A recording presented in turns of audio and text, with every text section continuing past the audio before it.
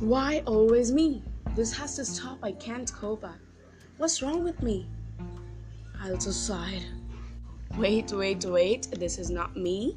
So, hello there and welcome to another podcast. So, without wasting a jiffy, let's get started. Sometimes we say I'll suicide. So, emphasizing the last word suicide because this anxiety then leads to depression. So, suicide word is a symbol of it. Why I'm saying that? What we know that anxiety leads to depression, but what leads to anxiety? So, stress, tension lead to anxiety. What stress? So what we do is we wear stress as a badge. We work hard. We are doing so great. So this is my thing. Now I need to complete. This is tough. This and that, or whatever. So this is the stress actually. Stress leads to negative thoughts, and negative thoughts sometimes lead to addictions and anxiety as well.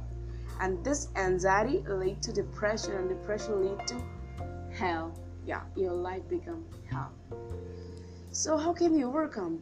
So what I have learned that work on cause, not symptoms. If you want to overcome, just cut all the causes like negative thoughts, stress, and addiction. Let's take an example. Well, this is very common for me when I forget somebody's name. So say a friendly hello rather than avoid someone because you forgetting their names.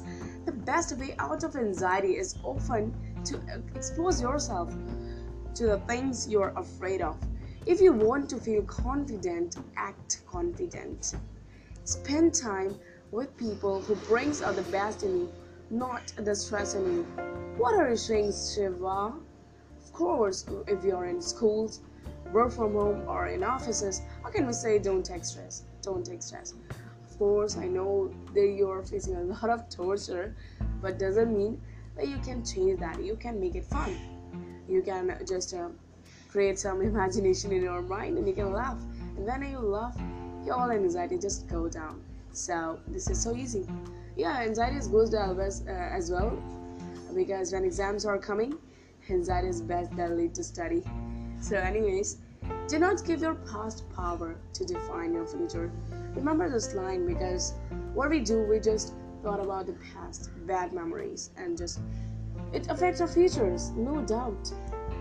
So, my personal effective ways are, these are my own, not from any website. You can't find these. So, what I do morning meditation, wake up early, and just take a walk in my garden, or you can also take just a walk in your garden with lovely herbs. If no garden is not available, you can take a walk on your roof. You can be the best. So watch laughing shows. I love to see comedy serials. So yes, it helps. Take small chunks, not the stuff. What we do, we can do everything, but we can't do everything at a single time. Remember this one as well. Take breaks. Like having a vacation. In coronavirus, we're not able to do that, but we can spend time with our family, friends, and watch a movie like that. Drink more water. It's really give a relaxation to your brain so that more oxygen is generated in your brain, transfer through hemoglobin. So it's a science. Anyways, your good memories with loved ones. Think about your good memories with your loved one. Can be anyone, parents, he, she, or anyone. Think about God as well. In Hindu religion, it's a term called bhakti, and people find that bored. It's not bored. You can think about God and their songs, listening God's songs, and prayers. You will relax even you don't know in a minute. So just because no one else can heal or do your inner work for you doesn't mean that you should or need to do it alone. You have yourself with you, soul with you. Lastly, I want to say that you don't have to struggle in silence. Trust yourself. You have survived a lot and you will survive whatever is coming. So have a great day.